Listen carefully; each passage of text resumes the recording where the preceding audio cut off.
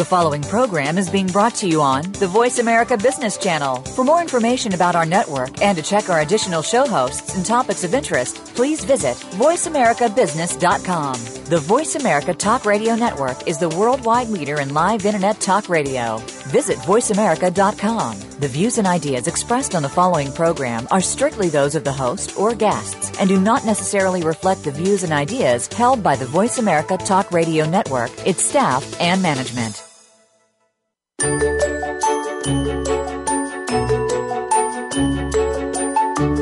Would you like to know how to make better decisions for your business, your people, or yourself? Do you want to recognize when you make errors of judgment that cause the quality of your decisions to drop? And when you are moving away from, not closer to, your goal? Welcome to Because There's More with Laura Ellis. For the next hour, Laura and her guests will share experiences and insights that will challenge and stretch your thinking, help you recognize your biases, and ultimately guide you towards more predictable and accurate decisions. You'll walk away from this show feeling better informed, more inspired, and a lot more confident about your next big decision. Now, here's your host, Laura Ellis. Hi, I'm Laura Ellis, and this is Because There's More, the show that takes a closer look at decision-making. For those of you who are tuning in for the first time, welcome, and thank you for joining our 8th episode. I am confident that you will learn a lot from listening to today's guest. Because There's More is a public information channel for Trusted Advisory Board, or TAB for short, the organization I founded in 2013 as a virtual advisory board focused on helping businesses grow through their executives making better business decisions. How does TAB do that? Well, there's many intricacies around the how, but ultimately it is the what, or in other words, the amazing expertise and experience that our advisors bring to the table that represents the essence of this organization. And they bring everything they have learned and experienced, so you and our clients can tap into this resource on demand and make better business decisions. So today, as in previous episodes, you will hear from another TAB advisor. Today's guest was initially trained in the sciences, nuclear physics to be precise, but has enjoyed a career that took him well beyond science and engineering into all areas of business and executive management. But before I tell you more about today's guest, let me thank the other TAB advisors who have shared their wisdom with us so far. Thank you, Anne-Marie Lie, last week's guest, who works as a consultant for the Romanian government. Anne, if you have listened to the show, is a highly talented, smart, beautiful young lady whose fresh thinking on business is something that TAB leverages fully. Thank you also to Rochelle Oakley, the president and CEO of Jabbercat Distribution Inc., a Canadian company that Rochelle founded in 2012. And thank you to Ann Comer, principal at Comer Exchange, also a Canadian organization that focuses on helping leaders focus their energy onto the things that matter the most, energy that is mental or emotional and even physical energy. And thank you, Mathav Munusamy, a seasoned professional with deep expertise in mean methodologies application, who immigrated to Canada a few years back and brings that different international perspective to TAB. Make sure to go back to those episodes because they have great content, and I know that by listening again to them time after time, you will be inspired to make better business decisions. I know I have, and I will continue to listen to them. So let me talk to you about today's guest. It is a privilege to introduce him to the show today. His name is Randy Leavitt, and Randy enjoyed a career of over 30 years with Ontario Power Generation in their nuclear power program. During that period, Randy held many positions, which we will hear more about in a few minutes. But he's now, after retiring, on long-term assignment with Black and McDonald Power Generation region, working out of Pickering in Toronto. And I slowed down when I said retirement because Randy is probably working just as much today as he did when he was fully employed. Randy is a seasoned, action-oriented leader with very deep expertise in the nuclear energy industry. He's equipped with a strong ability to articulate solutions rooting in strong conceptual and analytic thinking. And throughout his 30 years career at OPG, Ontario Power Generation, Randy has been brought into many businesses to revive and rejuvenate them because those business segments were constrained by serious limitations. Randy has left a very strong legacy at OPG, who is alive today because of the mentorship he provided to his team, whose members are all today part of the senior decision-making in their businesses. In 2012, Randy founded Deliberate Action Limited, his own organization, to help businesses find actionable solutions to complex issues and achievable identify goals. Today, as I said earlier, he's on long-term assignment with Black & McDonald Power Generation, working out of Pickering and Toronto. Welcome to the show, Randy. Oh, thank you, Laura. It's a pleasure to be here, and indeed a pleasure to be involved with an organization like Trusted Advisory Board. That's great. Tell me more. Can you elaborate? You say that it is a pleasure. How would you describe TAB in your own words? Well, I view TAB as a group of industry experts across a large number of disciplines that has the time and willingness to assist clients who are in the need of expert advice in one field or another. Because of the diversity of the group of advisors, help can be provided across a broad range of business issues. Yeah, absolutely. And you know, you and I are working with one client at the moment. It's quite interesting how, although aligned, how different perspectives would bring in dealing with the client, and it is a client who actually gets a benefit from those different perspectives. What made you accept my invitation to be an advisor, Randy? To me, TAB helps businesses by having a large expert group on standby, ready to assist in whatever problems or opportunities or challenges present themselves. It's attractive that the response time of the group is almost immediate. There's no need to catch a plane or a train or drive to get there when a teleconference will do. Yeah. And the opportunity to help out fellow businessmen and women with real issues in real time excites me. Yeah, and I remember the day when you and I met in for lunch or breakfast in a restaurant downtown Toronto, and I was telling you about the organizations I founded and that I would like you to be one of the advisors. And I remember your face lighting up because of the opportunity to solve more problems, especially from industries or companies that you didn't know much before. So, you know, the same thirst and hunger for learning that you had from the very beginning when I met you came up when I asked you to join the advisory board. And thank you very much for doing so, because it's proving hugely beneficial to our clients. So you and I met when you were the vice president on nuclear finance at Ontario Power Generation, and you were involved in organizations restructuring of the business. But before that, you worked in many, many different roles in OPG, formerly Ontario Hydro. Can you tell us a bit more about the different roles you had and how your academic training set a foundation for your career? Certainly, Laura. My early education a million years ago was in mathematics and physics, as you've mentioned, and I have a postgraduate degree in nuclear physics. I later went on to get an MBA, but it was my studies in the sciences that had allowed me to get a start in the nuclear industry. And my first job was in instructing senior operators and shift managers in nuclear physics and reactor operation and emergency response in preparation for government-regulated licensing examinations that they had to write. From there, I moved on to the engineering organization where I was responsible for performance monitoring and modification of station nuclear systems.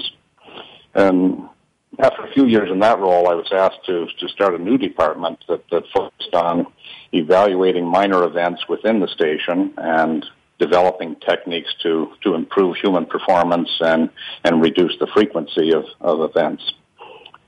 I was eventually licensed as a shift manager myself, a senior licensed position for the station, and from there went on to outage management and project management for the Pickering nuclear station. And my last role was in the finance area, where I started in business planning and progressed to the vice president role in nuclear finance. That's great. It's fascinating. I mean, I've always been fascinated by your choice in studying nuclear physics. And I'm just realizing, as you're saying, I've never really asked you. So maybe later in the show, we may have time for me to come back and ask what made you choose nuclear physics in the first place. But you've quoted quite a range of roles. Why did you move around so often? Well, one of the benefits of working for a larger company like Ontario Power Generation is that it does provide opportunity to compete for selection to new roles and move around a bit while still in the same general area, which in my case was the nuclear business. But changing roles every so often is sort of fun, and it helps defeat any complacency that might creep into doing a similar role for many years. And it also allowed me to use what I had learned in previous jobs for the benefit of the current position.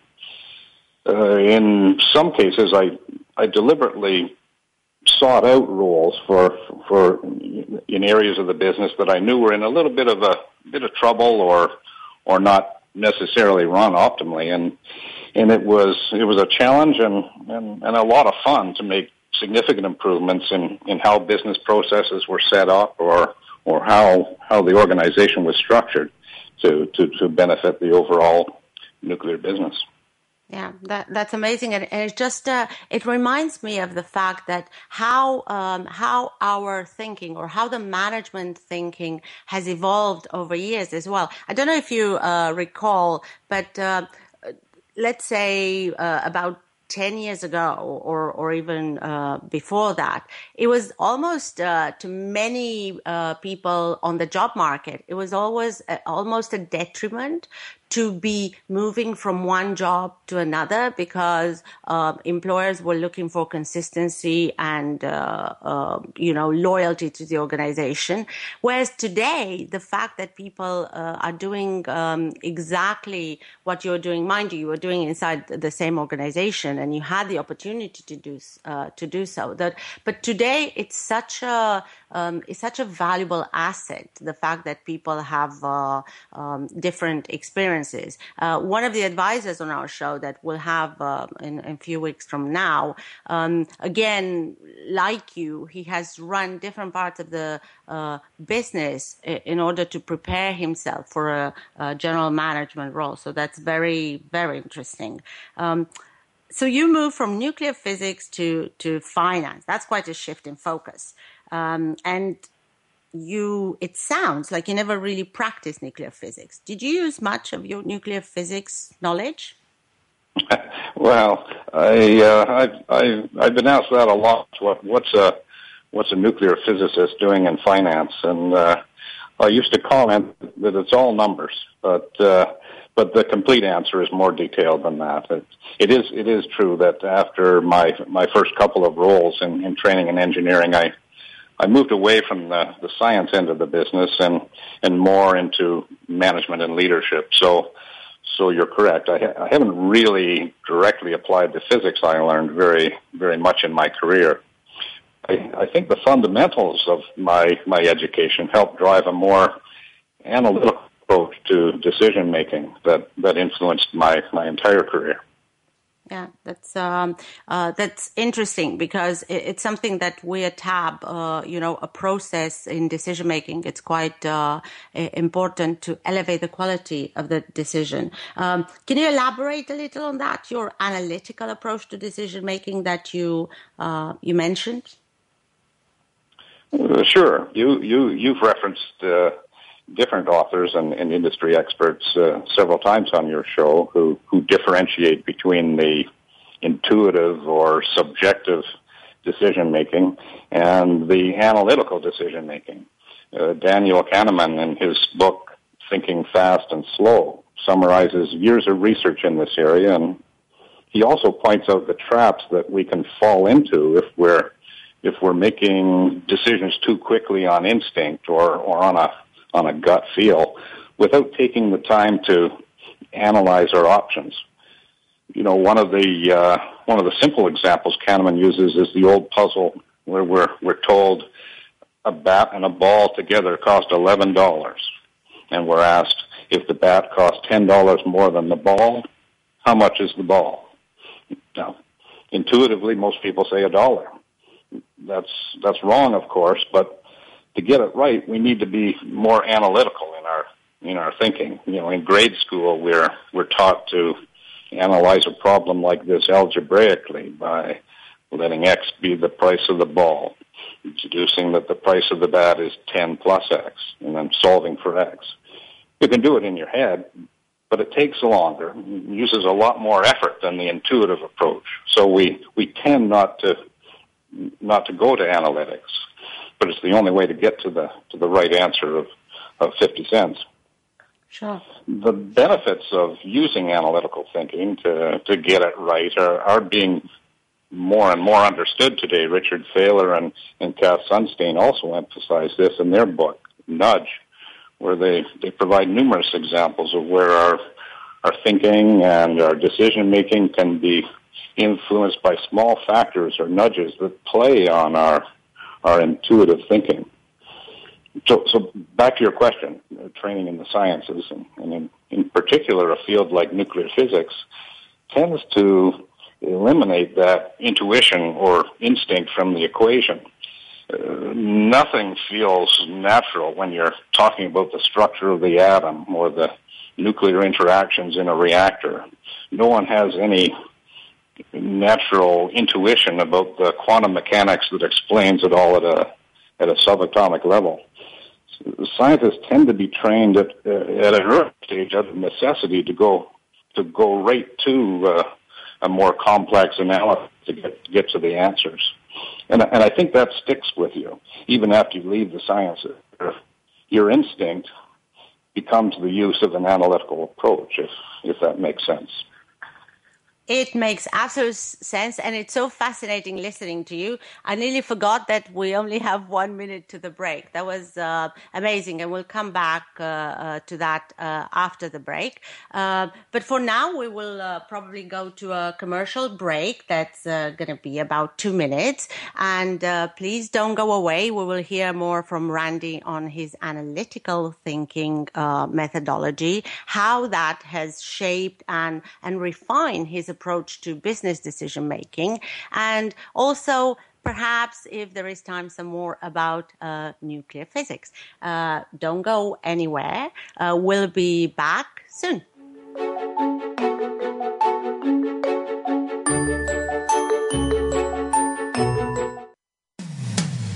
When it comes to business, you'll find the experts here. Voice America Business Network. Are you a CEO, a board director, or an entrepreneur looking to have more control over the future of your organization? If the answer is yes, you need Tab Ignite. Our approach is unique, intelligent, and it works. Our solution is exclusively positioned to guarantee the results you seek for your business because we make it simple for you to tap our advisors' expertise and experience and make accurate business decisions. Ask Tab Ignite to work for you at tabignite@trustedadvisoryboard.com and make your next decision the first of many best decisions for your company. Do you believe in the value you bring to an organization? Have you been overlooked for a promotion because you think differently than your peers? Do you know that you can and will make a difference to the business? Let Tab Advanced be your personal advisory board and help you make different, better decisions about your career. Our team is customized to your successful advancement and hones in on when, why, and how you make those decisions. Build a more fulfilling career. Contact us today at advance@trustedadvisoryboard.com. From the boardroom to you, Voice America Business Network.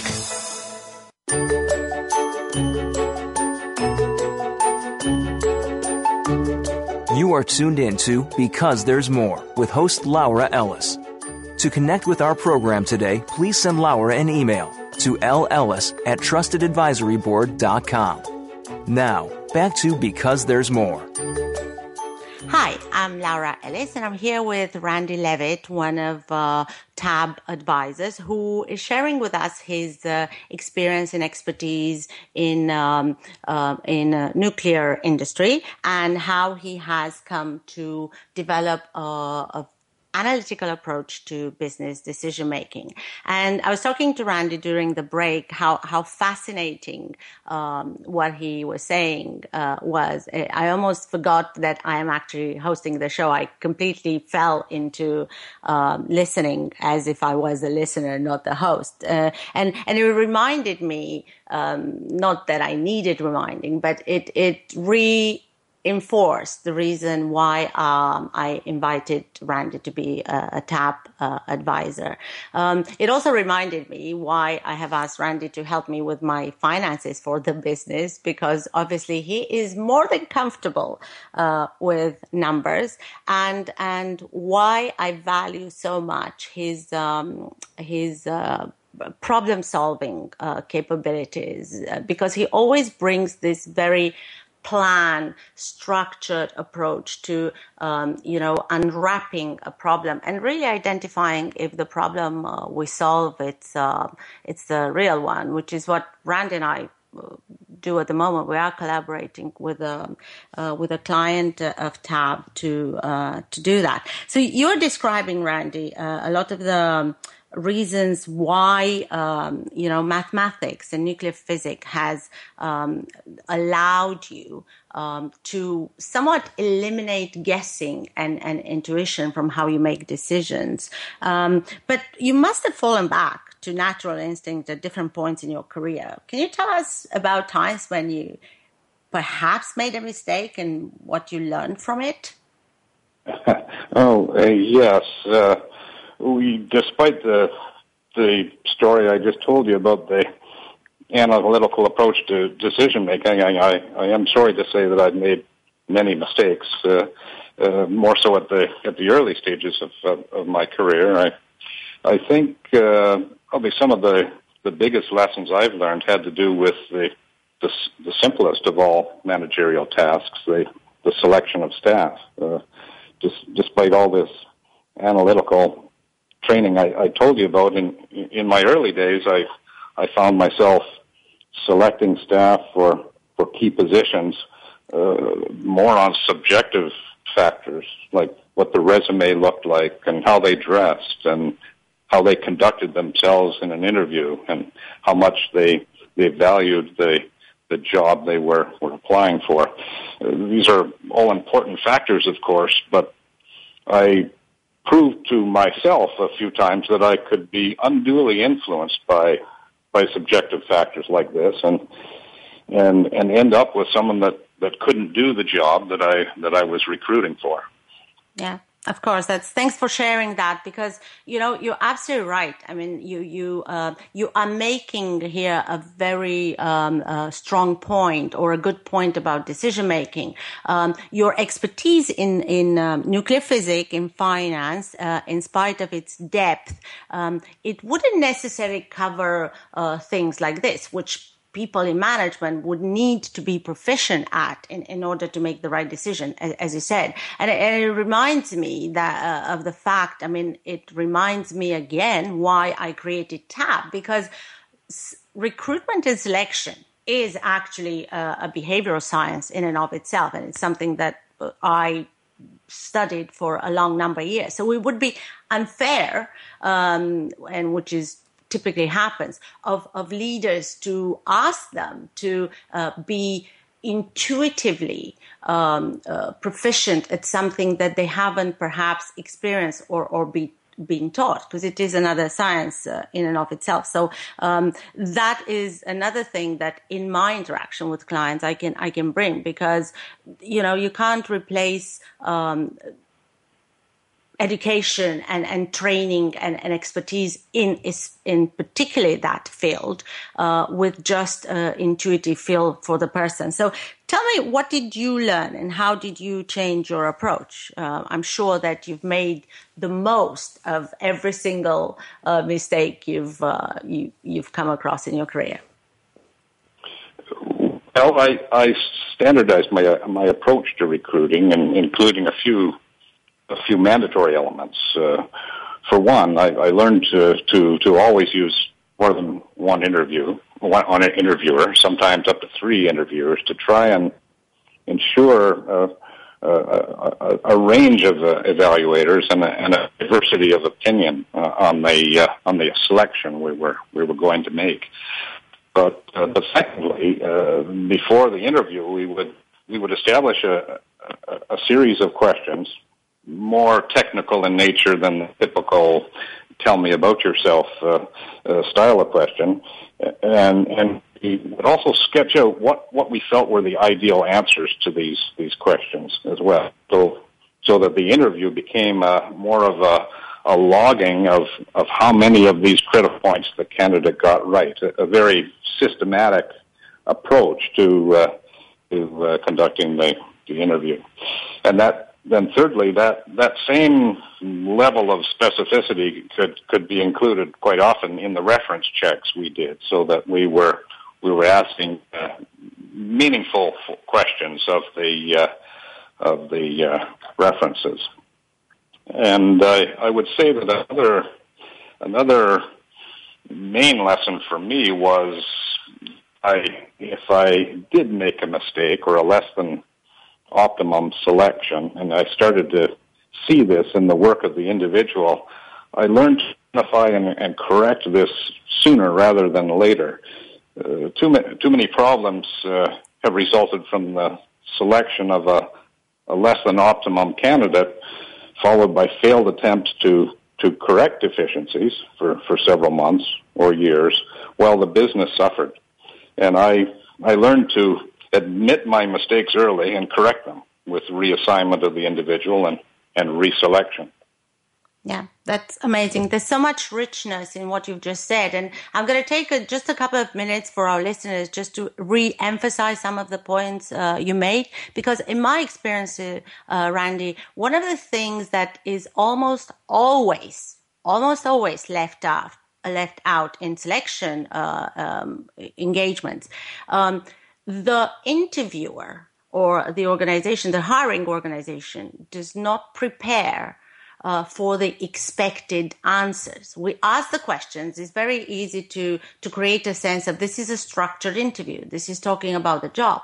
But we rarely, or the interviewer rarely prepares for what is a good answer to this question, what is an average answer, and what is a poor answer. So upon reflection, we can actually compare all the candidates to the answers that we were seeking rather than one another. That's another common mistake that people make in selection exercises. They compare candidates across themselves or against one another, as opposed to comparing it to what the ideal role will entail. So those were very, very, very valuable points for people to remember.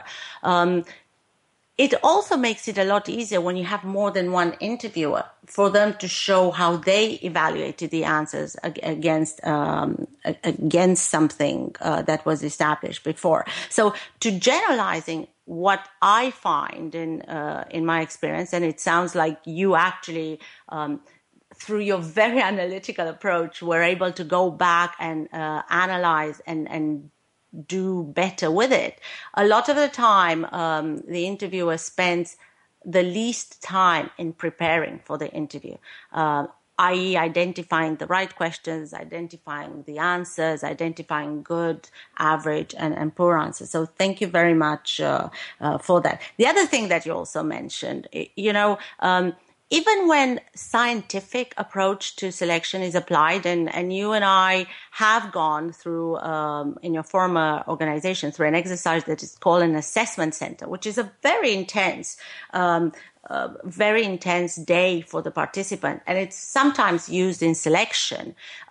Even in those situations, one can only prescribe 70% of the time, the likelihood of the person hired to be successful in the role. And the reason for that is that there are other elements outside of the candidate's control, like the market, the boss, the peers, everything that an assessment, pre-hiring assessment, cannot anticipate. So it just shows that no matter how ideal the candidate was for the role, recognizing what are the elements that are going to allow this person to succeed once in the role, as well as what are the elements that are going to cause this person to perhaps fail in the role, and doing that early, it's very important. So thank you for making those points. Excellent points. So let me go to the opposite question, Randy. You told us about situations where you perhaps felt you made mistakes in the beginning, and then you acted on them and did it better. Can you give us an example of where starting off the decision-making with an analytical approach led you to favorable results? Sure. I guess one example is in the nuclear business. I developed and implemented a very systematic approach to business planning, which basically evolved out of necessity. For years, the business planning approach had been focused around identifying the failings or areas for improvement of the previous year, and then evaluating the resourcing and the initiatives in that area for improvement. As leaders would bring their issues and their solutions to the business planning table.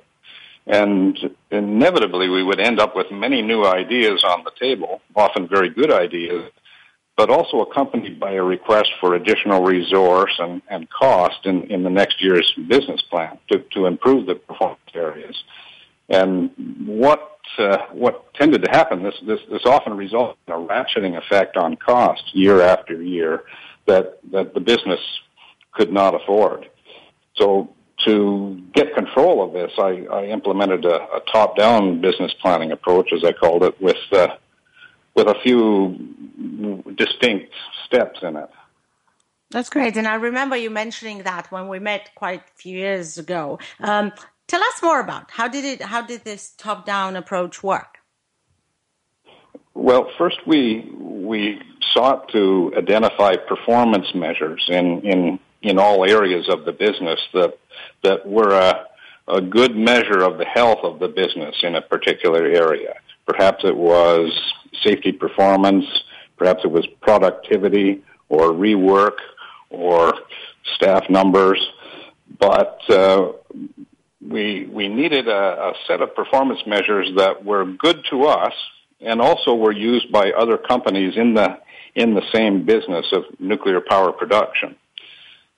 So that then with a good set of measures, we were able to go to the other companies and compare our performance measure by measure with industry standards.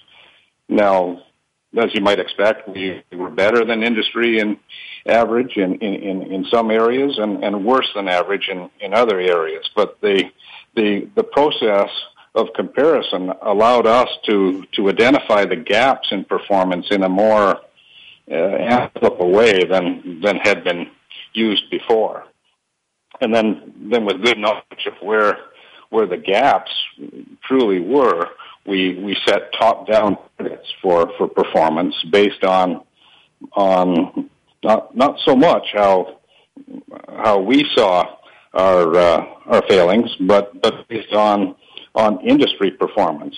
And then we focused on these areas of improvement without requiring additional funding or staff numbers, et cetera. So with this kind of focus, we ended up improving performance and reducing costs at the same time through through a more analytical approach to what it was we were laying out in the plan. Yeah, that's amazing. And what I love about my field and both industrial psychology or management science, whatever you want to call it, although they're not identical, it's the fact that you sometimes have a framework that tends to work across all the situations. So as I'm listening to you, I'm thinking what you've described, it's exactly the approach of choosing, selecting the right candidate for a role. You kind of compare to a standard, you compare the candidate to the good or bad answers, and then you try to select the right one. But then as you hire the person, you also try to bring them, at the same level with those who are best across all the measurements. So I love when I find those parallels in complete different areas of the business. So we're kind of coming close to 3 minutes to our next break, so we may not have a lot of time to answer the question, but just in few words, and we'll pick it up after the break. Have you been able to use a systematic approach like this in other areas of your work? It's obviously fascinating to hear you say more. Well, with Black & McDonald, we have used a similar approach to develop our nuclear proficiency. Black & McDonald is an excellent and well-respected company who's known for their expertise in electrical and mechanical construction and maintenance across Canada. But a few years ago, the company made the decision to get into the nuclear business, which suits the power generating companies because they have peaking resource needs that rise and fall with reactor outages and new projects, and they prefer to rely on contractors for some of this work. But the work environment in nuclear and the hazards that one can encounter and the expectations for procedural compliance and the risk to other systems from ongoing work can be much more significant than for conventional construction and maintenance work. So to adequately prepare our management and supervision, we again took an analytical approach and identified the gaps and opportunities for improvement in all areas, such as training, safety culture, internal procedures, accountabilities, and we laid out a plan that included several hundred distinct actions to improve ourselves to the standards we had set for ourselves. And this was well received and well executed by the organization. And it helped us to bring us to a new standard for the nuclear work that we wanted to be a part of. This is amazing. Do you think they ever let you go, Randy, with all the amazing insights and all the high-level education that you're bringing to them in terms of how to approach their everyday work, how to manage their business? We can probably talk a bit more, but we're just 1 minute away from the break, so we'll go away for a couple of minutes. But don't go away, because Randy and I will be back after the break and talk to you more about decision-making in business.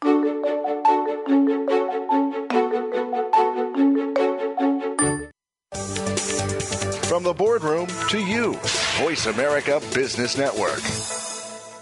Do you believe in the value you bring to an organization? Have you been overlooked for a promotion because you think differently than your peers? Do you know that you can and will make a difference to the business?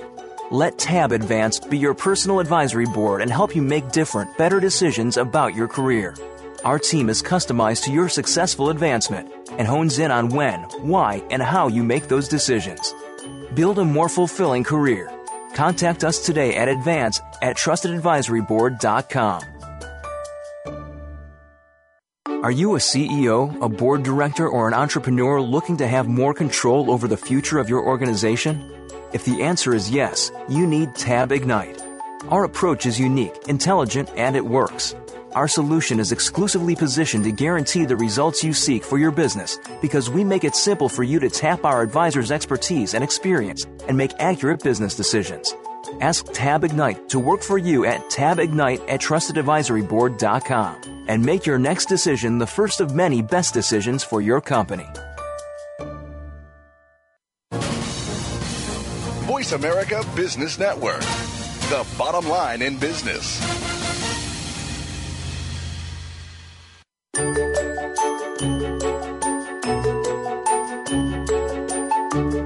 You are tuned in to Because There's More with host Laura Ellis. To connect with our program today, please send Laura an email to lellis@trustedadvisoryboard.com. Now, back to Because There's More. Hi, I'm Laura Ellis, and I'm here with Randy Leavitt, one of the advisors of the Trusted Advisory Board. And before the break, we're listening to some fascinating stories, at least for me. I hope they're equally fascinating to you, about procedures. How does business look? What's important to organizations who operate in the nuclear power generation space, and how Randy is today helping other organizations to actually become proficient of how they do everyday business, as well as how they plan business longer term. So, Randy, what about the big decisions you have been involved in? How have you ensured that all the information is used, that all uncertainties are dealt with in making major decisions? And of course, when we say all uncertainties, the one at least that are most obvious or most easy to identify. Well, I've used several methods, but all of them involve some element of peer challenge and making use of the intelligence elsewhere in the company that was not directly involved in the decision about to be made. For example, before the launch of a major project or a major reactor outage campaign, we encourage the execution of a readiness challenge meeting, sometimes referred to as a black hat meeting. Essentially, a small black hat team is assembled of knowledgeable experts on the work at hand, but who have had nothing to do with the project preparation and can therefore offer independent review and challenge. It's done in a professional setting, of course, but the black hat review team is introduced as the group that does not feel we are ready to proceed with this initiative. And the role of the other meeting participants is to convince the black hat team that indeed the business is ready to proceed and the overall decision is the best one for the business. Analysis, plans, risks, contingencies are all presented and challenged to resolution. It works. It is rare to come out of one of these meetings without a few areas to improve and polish up, and sometimes a follow-up meeting is required to address the identified inadequacies. But by the end of the process, you can be confident that you've done the best job to prepare and challenge and redefine the issues associated with the decision to be made. That's great. Thanks for sharing that. Randy, to your knowledge, do you remember if other than the black hat meeting, were there any other color hats? And there's a reason I'm asking that, but you may have just used a black hat. Did you have other meetings that were under different colors meetings? Well, I'm familiar with the thinking hats strategy that you mentioned. In our business, we took advantage primarily of the challenge process in making sure we had all of the bases covered.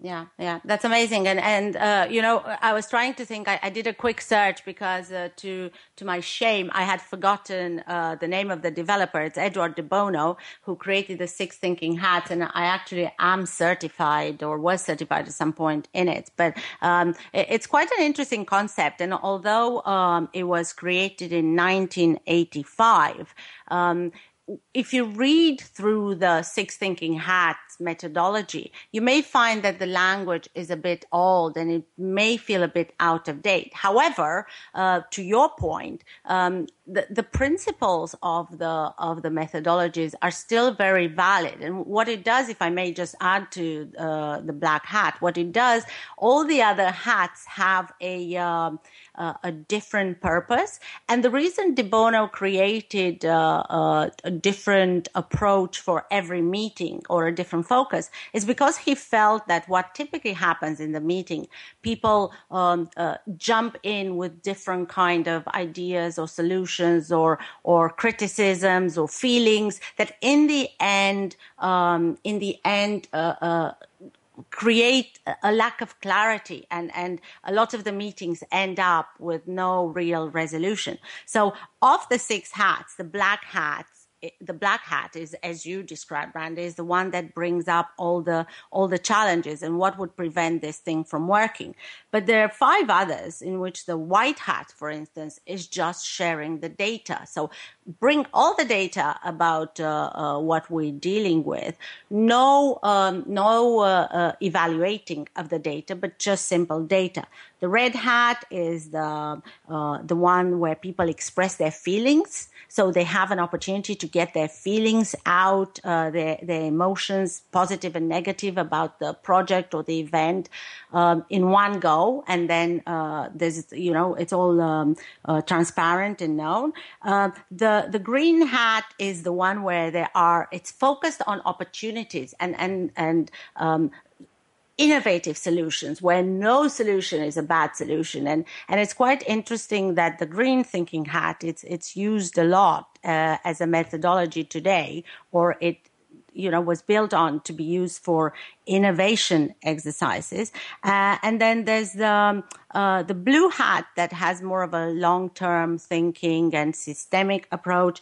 And I must admit, I can't remember what the yellow hat is, but for anyone who's interested to find out about this methodology, although an old methodology, is still very, very valid. So thank you for bringing that up, Randy. What general approach do you use for problem solving and decision making in your work through your own company that you've formed, Deliberate Action? Well, it really depends on the issues at hand and the reasons Deliberate Action was brought in to help. But our focus is on problem identification, whether this is through gap analysis or senior management direction or a significant business or safety event or some other means, and then causal analysis to determine a full understanding of the reasons for the adverse performance, and then action formulation and prioritization to get the right changes moving in the organization, and then finally effectiveness review when you're finished to determine if the efforts were fully successful. You mentioned causal analysis. Can you say a bit more on this? Sure. In the last few years, a lot of progress has been made in the area of causal analysis, which basically is determining the whys for undesirable events or areas of adverse performance. Answers to the question why. One technique was originally developed by Sakichi Toyota and was used within the Toyota Motor Corporation during the evolution of its manufacturing methodologies. This technique was called the 5 whys, which sought to determine the root cause of a defect or a problem by repeating the question why as more information was learned about the problem. Now there are many other methods today, ranging from the use of logic trees and symptomatic assessments to the use of complex lists of causal factors and event precursors. But basically the principle is the same, and that principle is that if we really want to prevent the recurrence of undesirable events or poor performance, we must address more than the symptoms. We must determine the true underlying causes of the performance deficiencies and go after those. Yeah, that's amazing. And it's like, it's one of the reasons, and I'm not sure how many people are aware, it's one of the reasons why there is so much statistical analysis, or why statistics is a very important part of psychology, and why it is a behavioral science, not just, something loose and fluffy, as many people think. So, because the purpose of using statistics is most of the time, so you determine through the use of statistical methods, the underlying causes of certain behaviors, especially industrial psychology behaviors inside the organization. And what we find, again, is that even when a causal analysis is conducted, a lot of the times is also it's only conducted when for gaps, not so often for identifying what are the causes of superior performance, which is equally just as beneficial to be known, because it allows more deliberate replication of behavior rather than guesses. So that's very interesting. And you made it sound very straightforward. What did you find in your experience? Does it work? Well, it usually works, but we're battling human instinct again, and we're all human, and I'm always amazed at how many people are so willing to offer an opinion on what needs to be fixed after an undesirable event or after a period of poor performance without everything too deep into the question, why did this happen? We're all tempted to get to the answer, and our intuitive thinking takes over to suggest solutions that may only deal with the current issue and have nothing to do with preventing occurrence of similar issues in the future. Yeah. And I don't know if our listeners have listened to the first show when I was talking about decision making and how our brains are wired. That Daniel Kahneman suggested that the way we think is also, it's almost performed by two different systems. The system one, that it's almost intuitive and jumps into problem solving, and the system two, which takes longer to think. So what you're describing there, it's exactly our tendency and our wiring of bringing system one to problems before actually going and analyzing. So believe it or not, Randy, we only have 4 minutes to the close, and this has been a fascinating conversation, but I don't want us to end today without hearing from you some of the takeaways that you would like to leave for our listeners to help them make better choices. Because this is, whatever we call what you do or have done, it is really solving very, very complex problems. So what would be some of the takeaways you would like to leave for people to help them make better business decisions? Well, I would emphasize first, know what you're trying to fix, both in terms of the symptoms, but also the causes that you're after. Know what success looks like. If you have to look at others to determine that, but know what success looks like. And for big problems or opportunities, advertise where you want to be to your whole organization, and let everyone know where you want to be.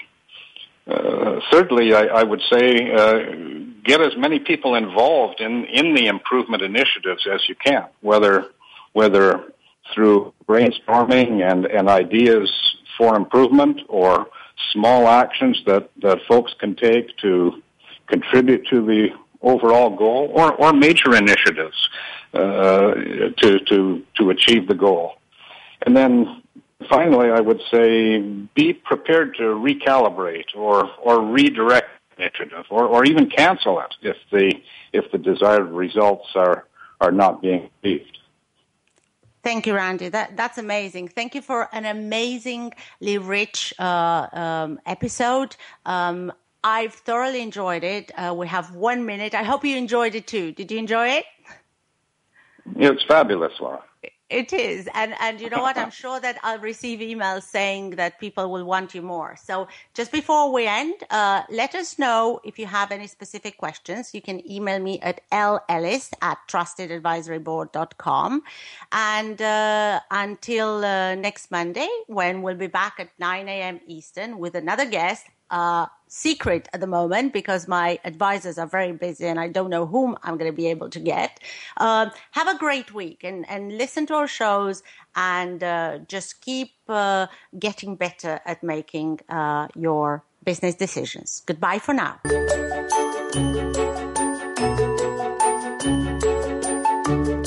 We hope you've enjoyed this week's edition of Because There's More. Join Laura Ellis again next Monday at 6 a.m. Pacific Time, 9 a.m. Eastern Time, and 2 p.m. GMT on the Voice America Business Channel. Be sure to tune in because there's more.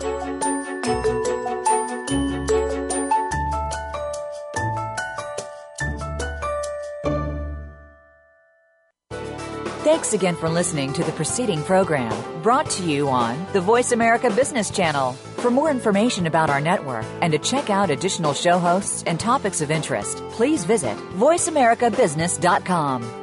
The Voice America Talk Radio Network is the worldwide leader in live Internet talk radio. Visit voiceamerica.com. The views and ideas expressed on the preceding program are strictly those of the host or guests and do not necessarily reflect the views and ideas held by the Voice America Talk Radio Network, its staff, and management.